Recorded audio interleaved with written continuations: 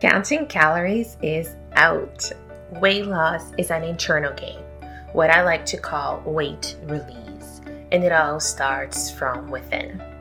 You're listening to Confidence from Within, a podcast for women ready to feel good about their bodies, rediscover their confidence, and share their brilliance with the world. I am your host, Juliana Lehman, mind body weight release expert and lifelong health seeker. And I am so pleased to have you here. Let's get started. You're listening to episode number 155 of Confidence from Within podcast. And as always, I am your host, Juliana Lehman. And in today's very special episode, I had a conversation with Kashif, which is the founder of the DNA company. And understanding your DNA from a functional perspective, which is a little bit different, and Kashif will explain to you what that looks like early on in the episode, is basically getting your personalized user manual for your body. And that really allows you to understand what are some of the areas to prioritize to get optimal results for your health, and what are some of the areas that are not of high priority so we can maybe put a little bit less emphasis on.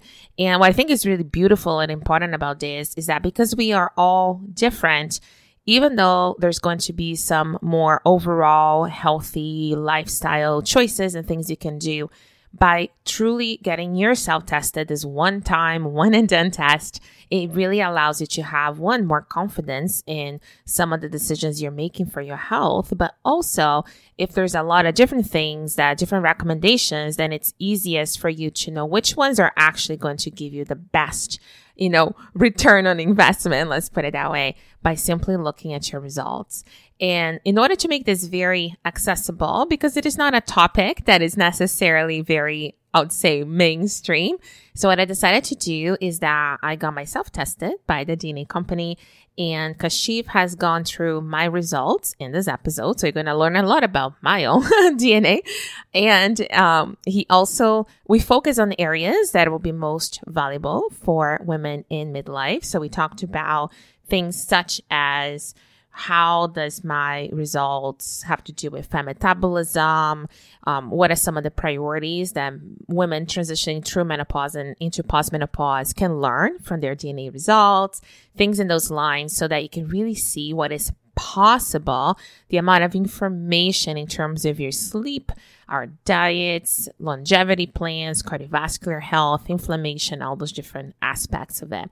So I hope that by sharing my own health and my results with you live on this episode, that it will give you a clear idea of what is possible for you as well. Something else that I asked Kashif to do, and he done a brilliant job at, is really for the areas that quotations would perceive as negative or deficiencies or suboptimal areas in my results, I asked him to help us reframe into what potentially could have been the benefits of this quotations deficient trait or quality that we have in context of my whole, say, ancestral, path. Because this way, instead of looking at what is right or wrong of our genes, we start to understand why are we in a way built this way, which I think takes a lot of the negativity and the pressure off looking at results as good and bad, and really understanding this is just a way to prioritize what's most important, but we can also reframe the areas that are not so good so that we understand why it is this way.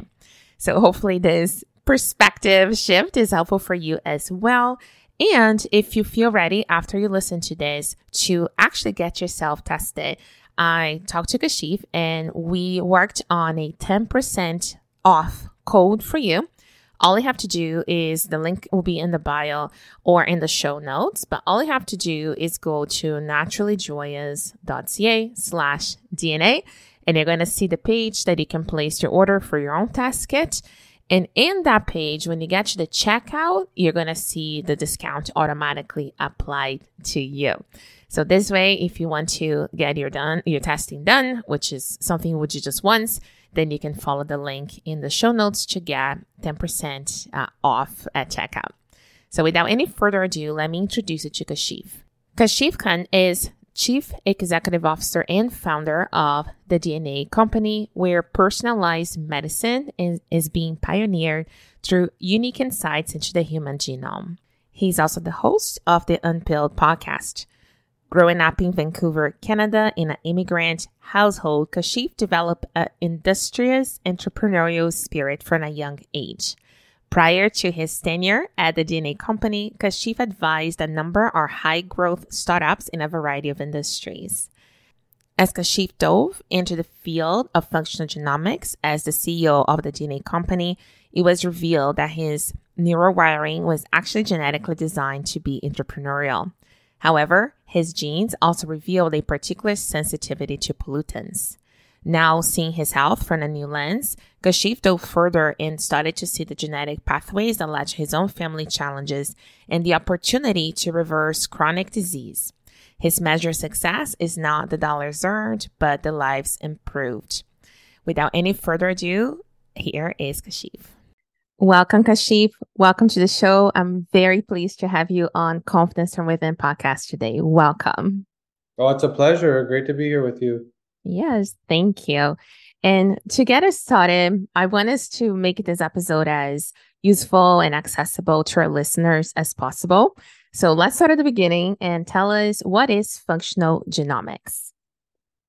So the easiest way to explain is genetics is you have an 80% chance of Alzheimer's, good luck, right?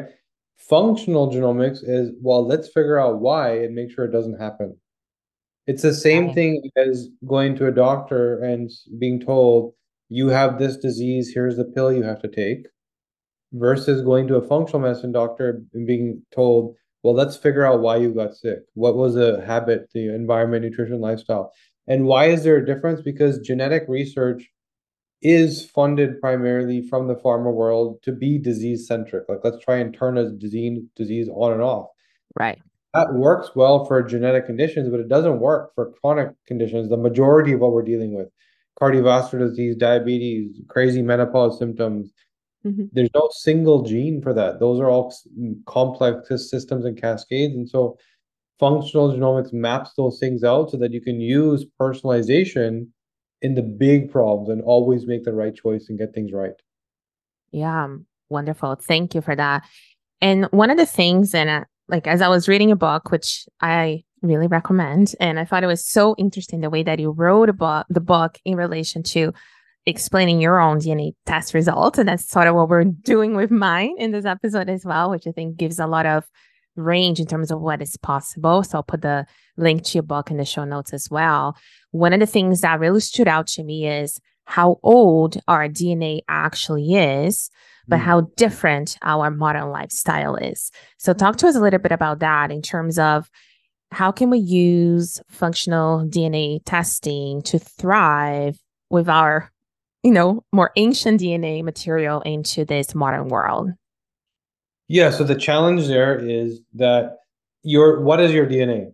They are instructions telling your cells how to do their jobs. And all the cells in your body have all these various things they need to do. You need to make hormones, you need to clear toxins, you need to make chemicals in your brain, you need to make blood cells. So how efficiently or inefficiently do you do all those various jobs?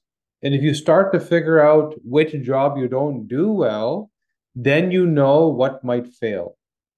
Right. I don't detoxify properly because I'm missing a couple of genes. Okay, then when I go breathe in chemicals in a factory, I might get a headache, but the other people in my family don't. Right? So simple example. Mm-hmm. Now take all of that and realize that our DNA is not grandma's DNA.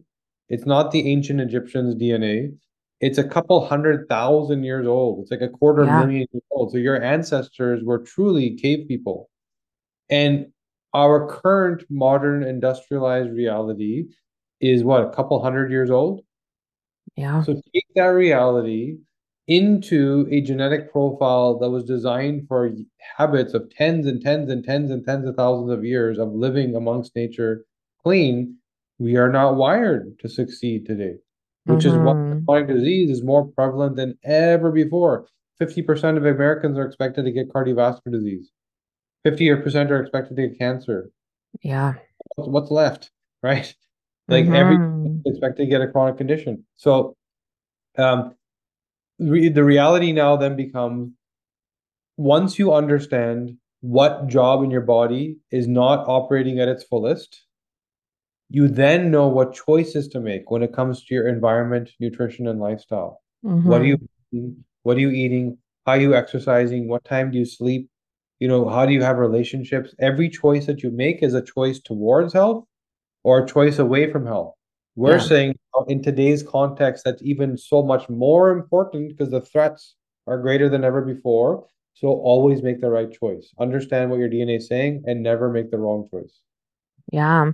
And the way I hear what he's saying is very much like what to prioritize, right? In a world of so many options and choices, and Yeah. or even for some people that struggle with compliance, right? Of staying in diets and programs and things. I think once we understand that these are the higher priorities in terms of what you can actually do, I think it just helps even with that consistency piece that I know it's such a problem, specifically in the weight loss space. Yeah, for sure. And that's exactly it, is that when you go out there trying to do better and learn, everything you're exposed to is one size fits all.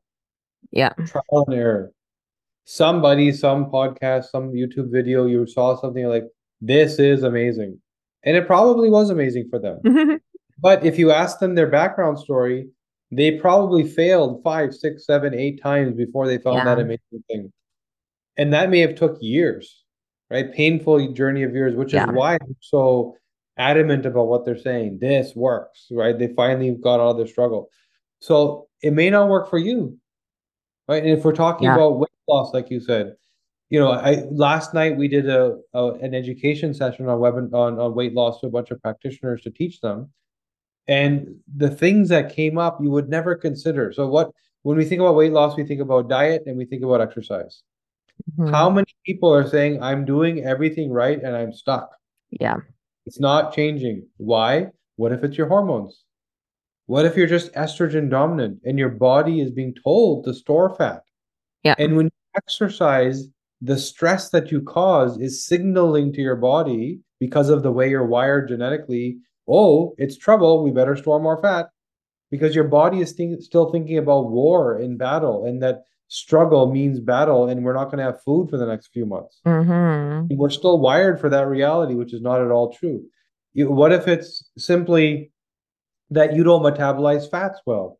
There's genes that determine how efficiently you use fat as fuel, and you go out and start a keto diet because everyone said, go carnivore, go keto. Yes. Right?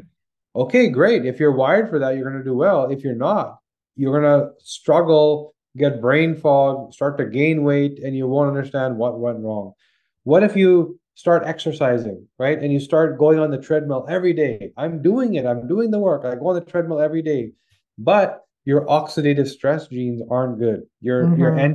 antioxidant mitochondrial genes are not the best.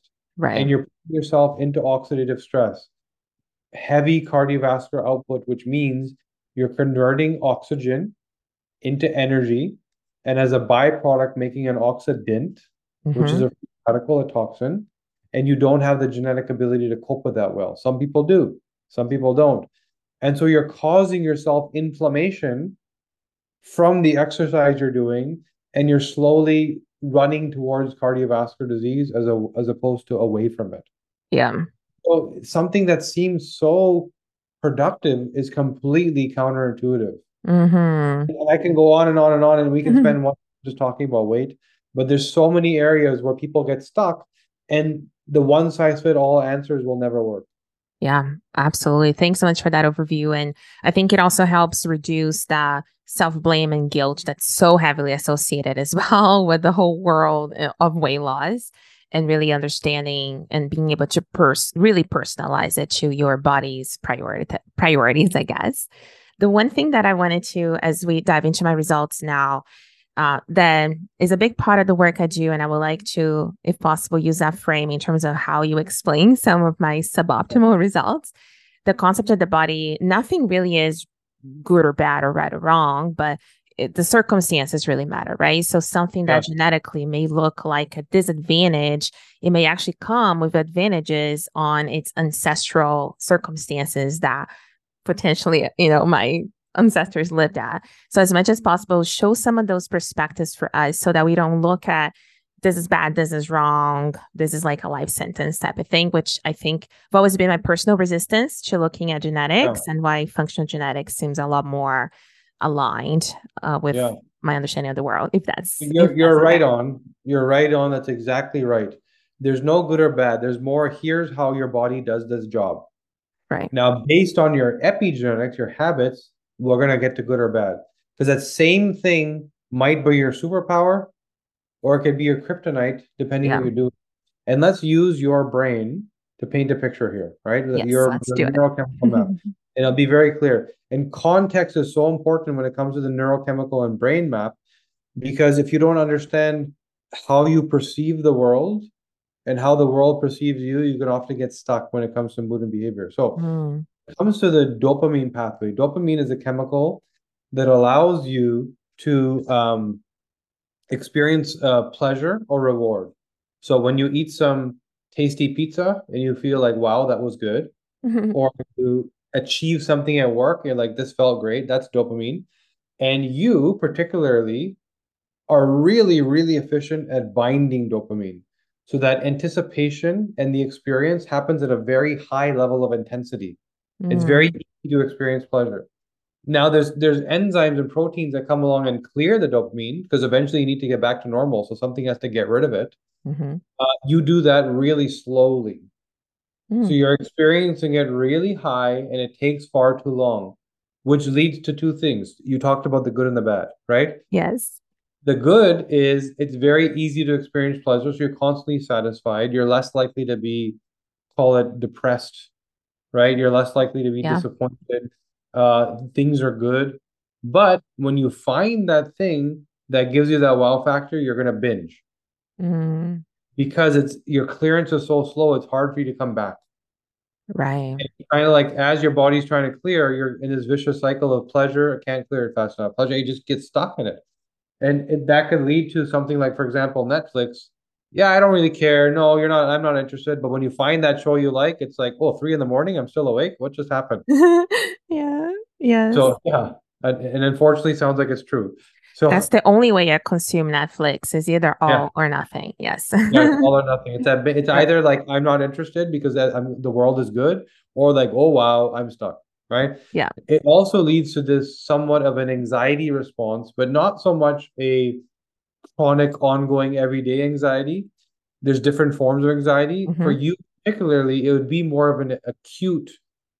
Somebody took something good away from me and it caused me to crash. So imagine if you're experiencing the world up here Mm, time, you're not used to what the bottom feels like. right. Suppose, here's my favorite restaurant closed down. Oh my goodness. Mm. Right? We were Yes. supposed to go on vacation and it got canceled. Oh my goodness. Some people like, okay, move on back to work. For you, it's like devastation. Because Mm, when the foot is removed and you finally feel that bottom, you're not used to it, you get stuck and it causes an acute anxiety response. And you might right. not get out of bed that day, right? But Hmm. every day ongoing, because things are sort of good, it's no problem. Now, your noradrenaline response and your ability to experience, let's call it trauma and PTSD, is really solid. So you see the world very logically, right? You're not likely to hold on to trauma, hold the grudge. Somebody may hurt you, and you're going to let that person hurt you again because you don't hold the grudge. You give them another chance. So that's the good and the bad. The good is you're not PTSD prone. You're not holding on to trauma. It's probably easier for you to heal because you're not holding on to the pain of things. You're just logically going through it. But you're also open to the same thing afflicting the same problem to you again because Hmm. you hold on to the pain. So again, the good and the bad depends how you use it. You're probably less, call it emotionally intelligent. You're less reading into things emotionally and more about the information as opposed to the feeling. Now, the same comp protein that clears your dopamine also clears this, which means although you don't hold on to the feeling and hold a grudge, you remember a lot about what happened because the clearance is very slow. Hmm. If there's a car accident, God forbid, It's like it happened on this street and it was raining and it was this time and this is what the air smelled like because Mm-hmm. you're in the moment for so long, there's a lot of retention. Yeah. Whereas for some people, they quickly clear and then there's confusion. And then when they're talking to someone about it, they get frustrated because like, no, that's not what happened. Yeah, this is what happened. That's not what happened. And they're confused about it. And it ends up leading to relationship disruption, right? And stress and Mm-hmm. all sorts of other things. So now if we move on from that, your serotonin is dysregulated. Mm-hmm. So what does that mean? Your ability to balance your mood as appropriate for whatever is happening is a little off. So, both good and bad, you're constantly being pulled in the next direction, Mm-hmm. right? When it Yes. comes to mood, right? So, oh, happy thing here. Think about the squirrel response, right? Right. Yeah. Right? It's like, oh, another shiny thing, another shiny thing, another shiny thing, whether it's good or bad, because your brain has challenges prioritizing stimulus. It's hard for your brain to know what to give a priority to, so it prioritizes everything. Now, Mm-hmm. the good and the bad. The good is give you a contract to read, give you a room of people to examine. You're seeing details and nuances that other people don't realize are there. Mm-hmm. Give you a group to work with. You're irritated, distracted, bothered because somebody shouldn't have made that noise. Somebody should stop ruffling that paper. Somebody's got to stop. They got to close their mouth when they're chewing, right? Mm-hmm. Every Yeah. little every little input is a problem, Mm-hmm. right? The problem not because it's bad, is because your brain is hypersensitive to stimulus, and so you see the good as much as you see the bad. And the bad, the level again contextually in today's reality where there's so much stimulus, that can be a challenge, Mm-hmm. right? Yeah. Yeah. So now we continue on from here. And by the way, everything we're talking about right now, we could spend a lot more time talking about, right? Yeah. I'm trying to go surface level so that we can Mm-hmm. get a sense of where things are at. Mm-hmm. Brain-derived neurotrophic factor. It's your brain's ability to develop new neural pathways, neuroplasticity, as we call it. Mm-hmm. And you have a really unique thing happening here called epistasis. So epistasis is a phenomenon where one gene turns another good gene off. So genetically, if we looked at things, and this is why functional genetics is so important, because if you Yeah. look at gene, you might say, well, I don't feel like that because the epistasis turns certain functions of that gene off, and that's not being considered because we're not looking at it functionally, the way the body actually works or systems. So what you're doing with your BDNF is you do a really good job on the hardware side. You can learn new skills, you can develop new neural pathways, you can be the accountant, you can be the lawyer, and you can be the marketing person, you can be that sole entrepreneur that just does everything versus that subject matter expert that is like, nope, I never leave the lab. That's what I do. Don't ask me to talk about it. Don't ask me to do the marketing for it. I'm not showing up on camera. This is what I do. For you, it's like, yeah, no problem. I can learn new things. I can do new things. Very No problem. true. Right. Mm-hmm. But your mood is still affected as if you have the bad BDNF. And what does that mean? Is earlier we said you see things at a greater level of detail, right? It also means a lot. So when your BDNF is off, it's very difficult for you to not ruminate and overthink, Mm-hmm. both for the good and the bad. Somebody gives you some good news. First of all, you're noticing everything because of your squirrel response. And all of the stuff that you notice, it's like, oh, wow, that's impactful. Oh, wow, that's important. And something that maybe didn't deserve so much of your attention is getting it, which, Mm-hmm. which does a couple of things. First of all, makes you a high quality, deep thinker, but it also makes you sort of dragged behind in terms of let's just move on and get it done because you're getting stuck in things that really shouldn't be given that much importance, Yes. right? Mm-hmm. So now this is where that nuance of if we didn't understand the functional epistasis, I wouldn't have told you this. I would Mm-hmm. you give things very little meaning because your BDNF is great. You move on quickly. You don't ruminate. You don't overthink. It's like you almost don't think enough about it, but that's not true for you, right? Mm-hmm. So these Yeah. two halves to this pie. So now the other interesting thing about functional thinking is when you're not thinking about a gene and its job, but you're instead thinking about a job in your body and what gene drives it, the Yeah. reverse, Mm-hmm. you can start to apply the same gene to different problems.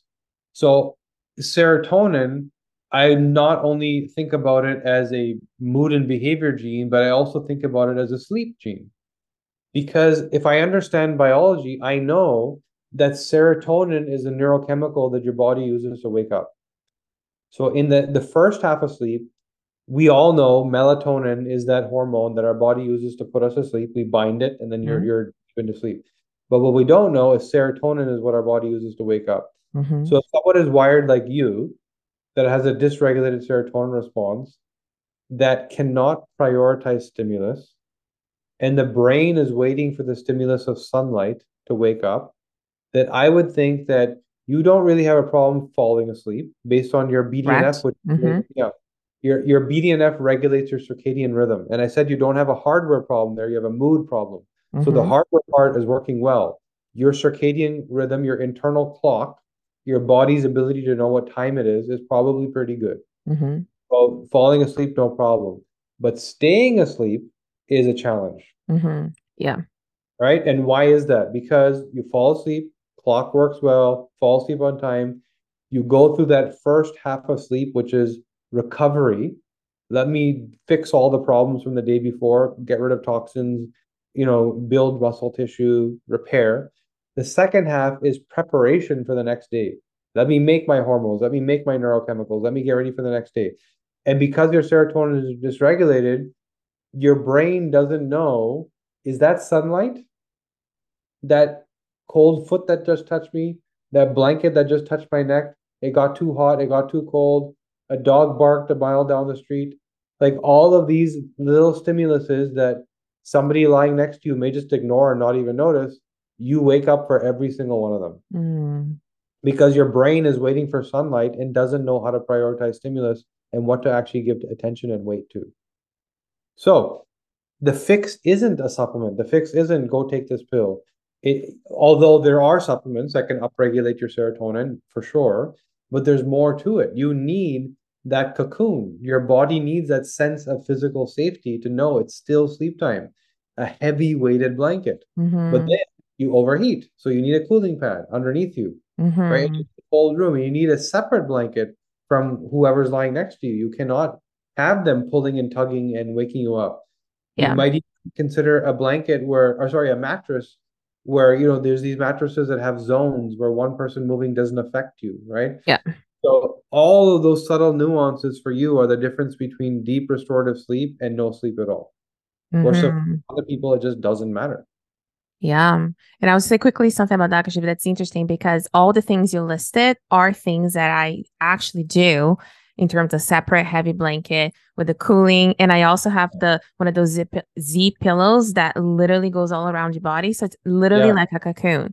And that yeah, has dramatically improved my sleep. So it's just kind of very cool as you're saying. It's like going through my list of the checklist of things that I yeah. actually done to improve my quality of sleep. So yeah, that was pretty cool. Now, Hey there. Have you heard of my new book, Release? A Woman's Guide to Releasing Weight in Midlife through Becoming Your Body's Best Friend? If not, go to naturallyjoyous.ca/book or click the link in the show notes below to learn more and to see if this is the right book for you. I wrote this book for women to read before your next diet. And this is not a book about weight loss, another diet trend, or a magical solution you have not tried yet. This is instead a rebellion against hating our bodies and trying to change who we are. Together, we will release all that no longer serves you so you can get the body you want and make midlife the best and healthiest years of your life. I cannot wait for you to get the book, so go to naturallyjoyous.ca/book to learn more. Now, back to the episode. going back to what you said about ancestral traits, so you are wired for this deep analytical, I see everything response, right? So ancestrally, we had people lying in caves trying not to be eaten by bears and wolves, right? Mm-hmm. So you would have survived. In that context, it really worked because the first crack of that twig or the first rustle of a leaf, you would have been the person that noticed. You Mm-hmm. would have been the person that protected the tribe. But there's too much stimulus today. Yeah. There's too much. In the cave in the middle of a forest, it was you under your fur, lying on the cold ground, perfect conditions. Mm. And you were the person that would have been in the front of the cave protecting the tribe and it would have been a leader. But today it's like you can't sleep. What's wrong with you? Right? Mm-hmm. The Yeah. context, you're not wired for today's reality. I love that perspective. Yeah. So let's jump to your hormones Mm-hmm. because I know there's a lot of menopausal women here that are hormonally thinking, let's talk about hormones. What's going on here? Yes. So we're going to go there. And I say this because I can tell you, we spent 3 years studying 7,000 people, Yeah. and that's where we got all of our insights from. I would say a good 60% were women. And that was the first time that I learned that the part of our healthcare system that is the most broken is everything around female hormone health. It is Yes. horrible. It is horrible, horrible, horrible. I'm embarrassed as a man to even exist because of how bad women have been dealt with and treated. And it's simply because of this. Clinical research is designed in a way that a product should succeed. There's millions and millions of dollars that are spent to bring a product to market. So when a pharmaceutical company knows that a woman has a 28-day cycle and she has a follicular phase and a luteal phase, and she's so Yeah. different in all of that cycle, I can't include that person in a clinical trial because they're going to screw it up. Right. And this is what happened.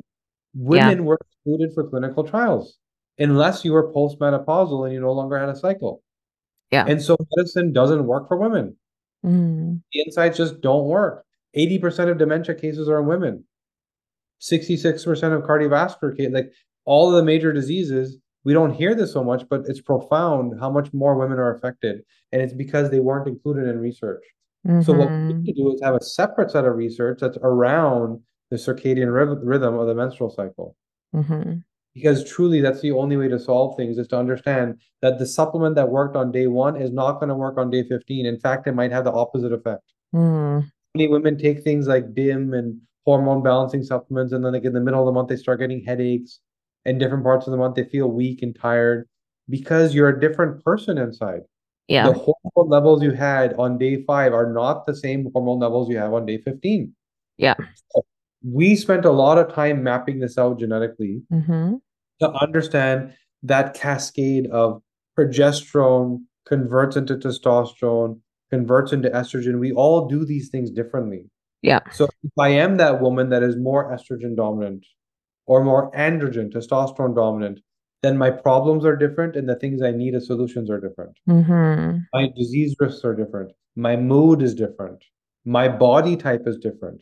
How Yeah. many women are struggling on the treadmill, not knowing that the reason they're stuck is their hormones? It has nothing to do Mm-hmm. with exercise. Yeah. How many women, the opposite, want to put on weight? They want that dump truck, as it's called, the Instagram booty, right? Or they want bigger hips, and they just can't do it because of they're over androgenized, they're testosterone dominant, and they're not designed to have the voluptuous female Yeah. features. So if you don't understand that foundational map of who you are, it's very hard to build a plan to reach your goal.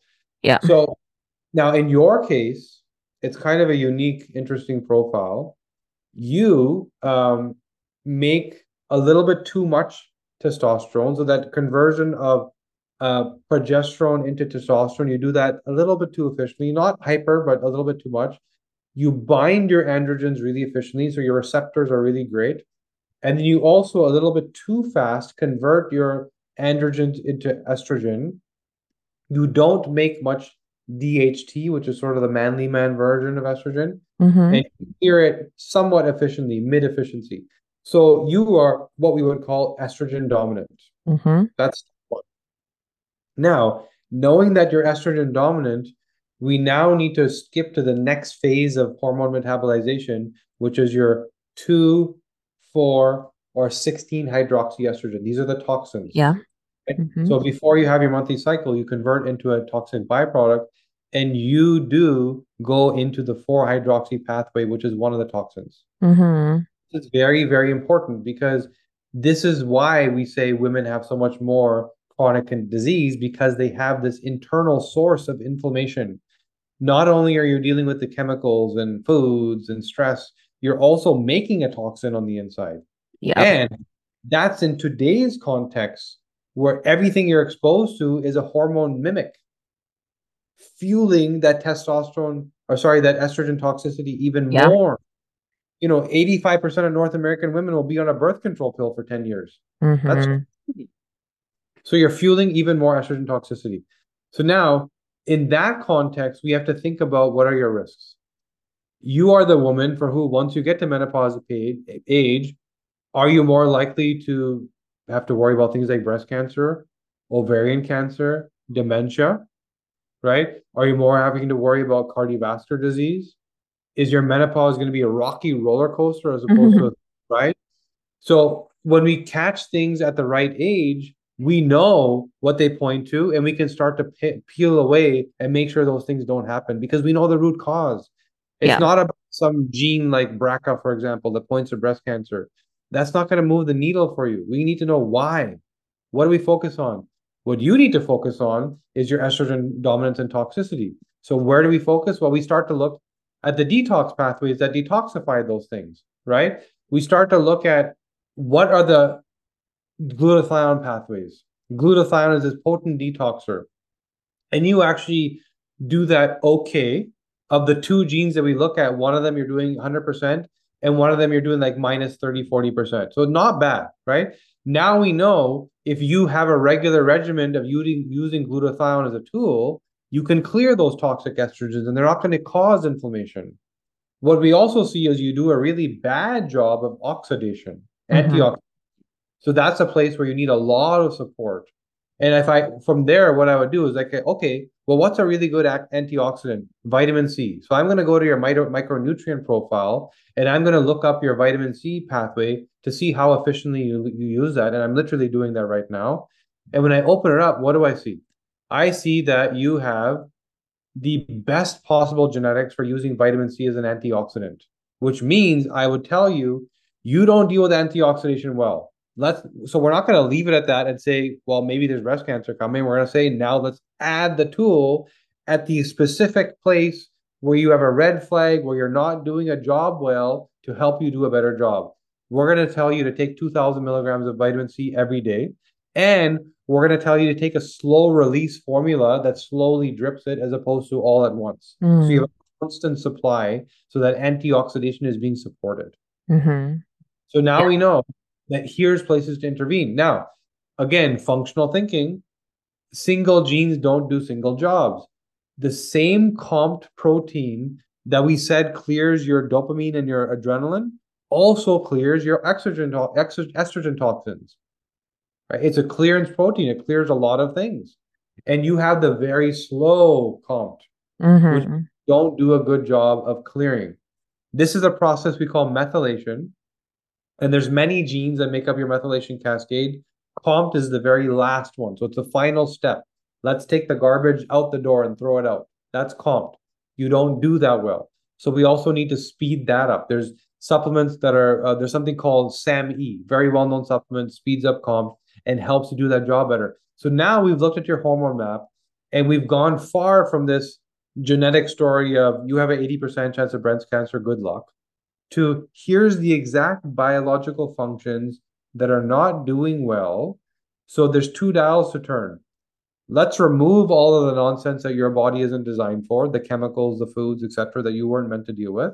And let's add the ability for you to do it with either supplementation or exercise. There's different things you can do that help you do it better. And speaking of exercise, you have the really efficient and high density of testosterone receptors, right?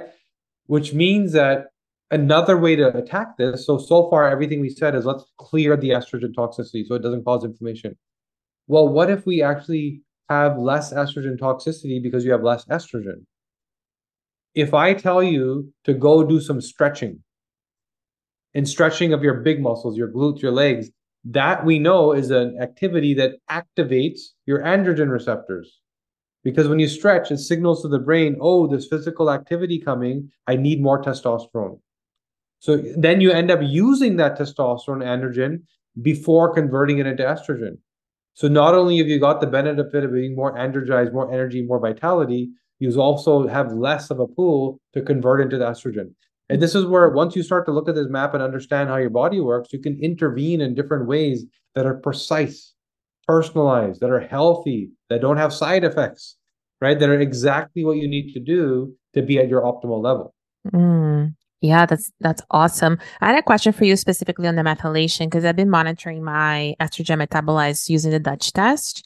Mhm. And without supplementation to speed up that pathway, I have tested myself and I'm pretty high on the methylation scale as per the Dutch test. So is there a way to explain that in contrast with what my DNA is telling you? So I'm opening up your methylation profile. And when you say high, you mean you're doing it really well or really poorly? Really well Really well. Okay. in the way that they measure it. Yeah.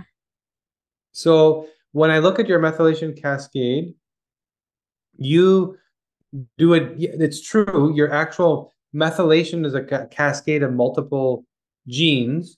And what I would say is if you are, do you take a B vitamin, B complex, No. B12? Do you Mm-mm. take any supplements? The only supplement I take is vitamin D and probiotics on a consistent basis. Okay. Do you eat red meat? From time to time, yeah. Yeah. And do you lean towards heavy plant-based or no? Um, I would say proportionally to my diet, I would say there's quite a bit of plant in my diet, yeah. But I'm not in any sort of trend particularly. Yeah, okay, Yeah. got it. I'm just trying to understand because now, and these questions are kind of like what the answers would have been. So you methylate okay at a medium level, your COMT is low, but you're really efficient at using certain B vitamins, and you're not so efficient at using some other B vitamins, which are all your anti-inflammatory or methylation micronutrients. Mm-hmm. So when we use the word vitamin, we really discount the value of these things. Yeah, They're not vitamins, they're ingredients for biological processes. absolutely. It's not like this vitamin makes me feel good. No, this vitamin turns on a certain gene that makes your body do a job. And you need Yeah. them all. B2, B9, B12, like they all have different jobs they do. So you're somewhat efficient. Um, you do a decent job of using B12 from beef or red meat. And so you would be doing efficient there. You don't do such a good job of making some of the enzymes required to break down plant foods like beans, lentils, legumes, etc. So you might not get the best outcome if you're heavily focused there. So your methylation going well is probably because you eat really well, right? Mhm. Yeah. But now the challenge there is you methylate well, which means you do a good job of collecting the garbage and bringing it to the door, but your comp is low and the door is closed. I see. That's a challenge, right? So the challenge is I do a really good job of collecting this stuff, which is your blood work's going to show, but it doesn't tell you the full story, which you have a slow comp, so nobody's throwing it out. And then you get this buildup and then eventually inflammation. It's like, what's going on here? Because we didn't look at the whole cascade, which we have Got to it. understand the whole map and cascade. And that's why I'm saying, going back to the very first point we made, if you understand the cascade, you know exactly which job your body isn't doing well. And Yeah. forget about all the noise, forget about everything everyone's telling you. Just focus on that. That's the thing that you need. That's the thing that your body needs you to do. Then go back and optimize everything else. But let's acutely deal with the weak link in the chain, the one rusty link. And then the whole chain gets stronger. Then you can start building up the chain, right? And you start making it better and better and better and better. So the majority of change, that 80% improvement comes from just focusing on the red flags. Here's the jobs my body doesn't do well. I'm going to dive into those, and all of a sudden things get a lot better. Yeah, absolutely. Thank you Right. for that. That was great. Yeah. So the other area we could dive into is some of your diet nutrition genes, Hmm. because this is an area where you're going to eat anyway. We might as well eat that in a style that's aligned to your genome. And the first thing I would tell you there is that you are missing the GSTM1 gene. And what does that mean? It means your gut does not detoxify well. Yeah. So when you're eating foods, you have to be super, super careful about what's coming along with them. If you aren't even the packaging, and you have to think about like, hey, I'm eating some quinoa organic cookies. Oh, sounds great, but were they processed on like a heavy metal machine that gets clean with chemicals? How am I doing there? So you have to think about all those things. So now, when it comes to satiety, you do a really good job of getting satisfied at the palate. So your mouth doesn't necessarily need to snack or get the cookie or the potato chips. It's like my mouth is good, but your stomach has a bit of a challenge knowing when it's full. So the signal from your gut to your, oh, sorry, one second. I'm looking at, yeah, sorry, just making sure I read that right. So Mm-hmm. your stomach has a bit of a challenge sending a signal to your brain that I'm done. Yeah. And so, unless you're consciously thinking about what's on your plate, very easy to overeat. Very Yeah. easy to do that second and third helping, right? Now, because of your hormone profile at a younger age, because there's a lot of androgens, it may not show. But as you age and the metabolic rate slows down, it's all of a sudden, boom, what happened to me? Mm-hmm. Because you got used to a certain number of calories that you didn't need, right? Yeah. So going forward, one sec, just opening let's look at your insulin response. You are not where is this? Looking for the APOA2 gene. Okay. You are an excellent metabolizer of fats, and you are a horrible metabolizer of starches. Mm-hmm. Yeah. And your insulin, yeah, your insulin response is excellent. So you actually are wired to be like keto carnivore, right? You're not designed to be plant-based. You're not designed to be eating carbs and starches. Some people are, by the way. There's some people we tell them you actually need to make sure you're eating a lot of carbs. That's what your body runs off of. And Yeah. not necessarily fat starches like sugar, but like good quality carbs, right? You are designed for like carnivore, keto, high fat. You would really thrive like that. You would feel amazing. Ketones start firing, your brain feels good, you're melting off the fat, and you would reach satiety faster. So you're not going to overeat. Mm-hmm.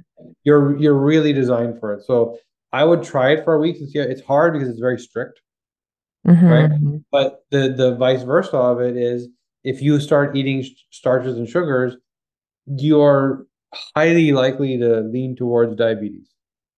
Yeah. And I've played with that for a very long time, like years now. And I've been in a lower carb, higher fat for quite some time, except around that luteal phase in my period. Then I do bring in a little bit more the quality, like the lentils and things like that too, because I feel I need it in a way. I feel better with it. But everything you said is absolutely true of how my experience has been as well after all my 2 decades of trial and error getting Makes here. sense. Yeah. This episode is brought to you by the Weight Release Shift, a program that I am so excited to share with you. And actually, more than a program, this is a partnership in which I join forces with you to take you on this incredible journey, which is weight release. Together, we will explore all the necessary mind shifts to get you to places you've never been before, as well as learn what is going on with your hormones, especially as you transition into later phases of being a woman. All of that combined with tasty, healthy, super easy to make foods and recipes to help you balance hormones, eat for your needs, and release excess weight in the process. If you're curious or ready to learn more and join me and all these other wonderful women on this journey, I encourage you to apply at the link below. To learn more, visit naturallyjoyous.ca/release. And I look forward to chatting with you and getting to know you better. Makes sense. Now, if I keep going, The one question I have for you, Kashif, in terms of when you talked about the carnivore, What about my protein? Because as I was looking at the results, I was a little unsure of how to really position that. And I do experience if I eat red meat, I'm born in Brazil. So, red meat and beef specifically was like massive growing up. And I feel nowadays that it's highly constipating to me. That's the one food that I notice immediately besides the gluten. So I was just kind of curious from what my results say in terms of Yeah. specifically red meat and So here's the protein. challenge. There's two challenges. When you switch to red meat, right? First of all, your fiber becomes a challenge, right? But there's an adjustment period of your gut enzyme activity, your gut microbiome activity, adjusting to your new diet style. Once you get into it, there's no problem. The Mm. other challenge is you have zero gut detox. And the Hmm. way we cook red meat, we often char it. We blacken it, right? So the way we cook it, and that Mm. charring is highly toxic. Yeah, So for you, that means a lot more than a normal person because you have zero gut detox. I see. So it's very important for you to cook the red meat in a way where it's not charred. You know, that Mm. barbecuing and the blackening, Yeah, we do a big, big no-no. The other challenge is red meat, particularly if it's not cooked fresh, it leads to somewhat of a histamine response yeah, in that's what I was particular, wondering. right? And so for you, again, that would be more pronounced because of Hmm. the detox pathways. And then you're going to have inflammation. You're going to have inflammation in your gut. You're not going to be breaking things down properly. And yeah, that could lead to constipation type issues, right? So I would say three things. You're obviously supporting your detox. We'll go backwards now with precursors like NAC, glycine, selenium. You're making sure you're doing all those with those things. You're not charring or blackening your meat. You know, you're cooking it fine, but not blackening it. Um, and in the beginning, you might consider some digestive enzymes, Yeah. right? There's a company called Biooptimizers. They do a really, really good job. Or even adding some fiber. And Hmm. you also likely need to add some electrolytes, right? And get some real high quality salt, as opposed to like, some sports drink, right? Like really Yeah. proper electrolytes. And that will clean up the problem likely for you, Cool. right? So, Awesome. okay, now going on here, you mentioned that you take vitamin D. Hmm. So I'm going to take a peek at your vitamin D cascade. Vitamin D has the most complex cascade of all the micronutrients because, again, our ancestors got too much, right? They're not like us. They were out in the sun all day. Now we're indoors all day. And, when you're in the sun, even for 20 minutes, you get a mitochondrial charge because the spectrum, the four colors of light that come from the sun actually connect with the four stations of the mitochondria. They each take in one of these spectrums and get charged. We're designed to be symbiotic with this planet, right? Hmm. Yeah. And we don't do that. We're indoors, not getting we're getting a single spectrum from incandescent light, which is not Yeah. charging our cells properly.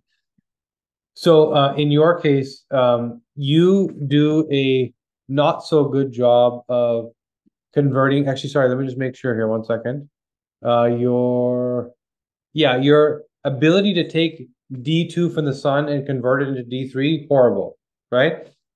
Probably because your ancestors spent a lot of time in the sun. So And I was born in Brazil. So yeah. yeah. Yeah. So you need to slow that conversion down as opposed to what we're doing right here. We're both on Zoom indoors, right? Yes. In Then, Canada for me. Yeah. yeah, for sure. Me too, by the way. So now, second step. So now you converted the D2 into D3. That's one gene. Then the second gene takes the D2 from the blood and transports it to the cell. You also don't do that so well. So now there's a second problem to deal with, right? Yeah. Then once you get it to the cell, you need to bind it. You also don't do that so well. So now there's a third problem. So the solution isn't always go take some vitamin D. It might be you need to take it 3 times Hmm. because if you don't transport and bind it, and if I give you a few thousand IU in the morning, you're just going to store it in fat, Yeah. right? And so we have to be very precise around the vitamin D cascade. It's much more complex than the other micronutrients. But if you are precise, what it does for your brain, what it does for your hormones, what it does for your bones, all systems. You have 22,000 genes that make up your genome. 10% of them require adequate vitamin D. Mm, So 2,000 biological functions out of 22,000 need vitamin D. It's the most important micronutrient. yeah. Wow. And this is why if you had enough, it's very hard to get sick, right? Because all systems start firing properly. We just don't have enough across the board. And enough doesn't necessarily mean just taking more. It also means how often, Yeah. right?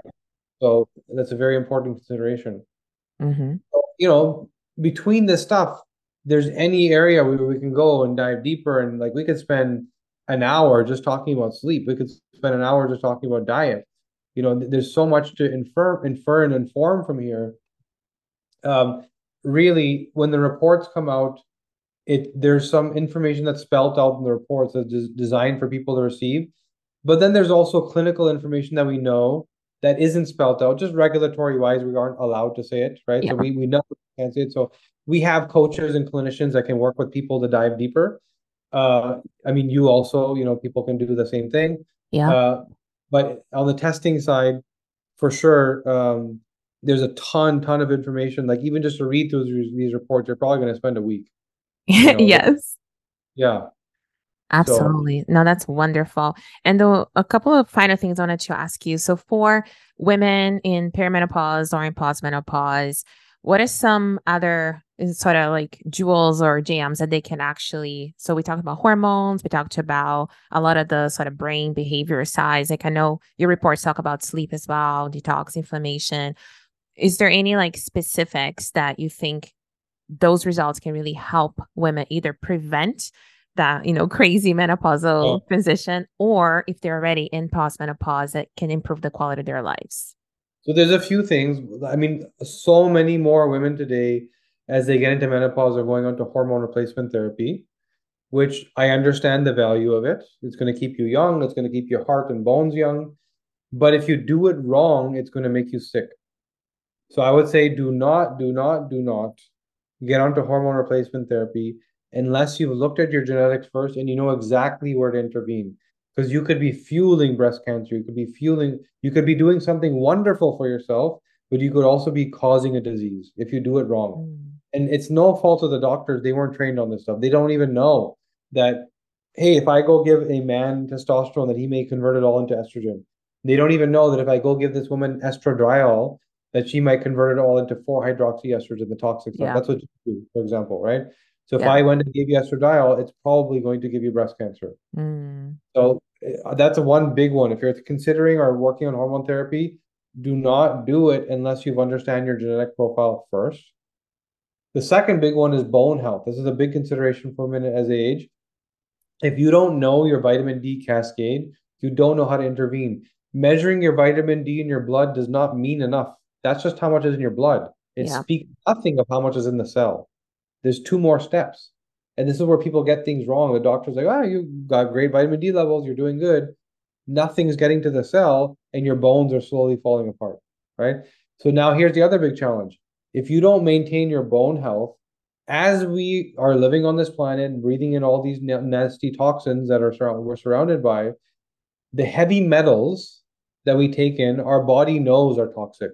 And so in order to protect us, our body stores those heavy metals in bone.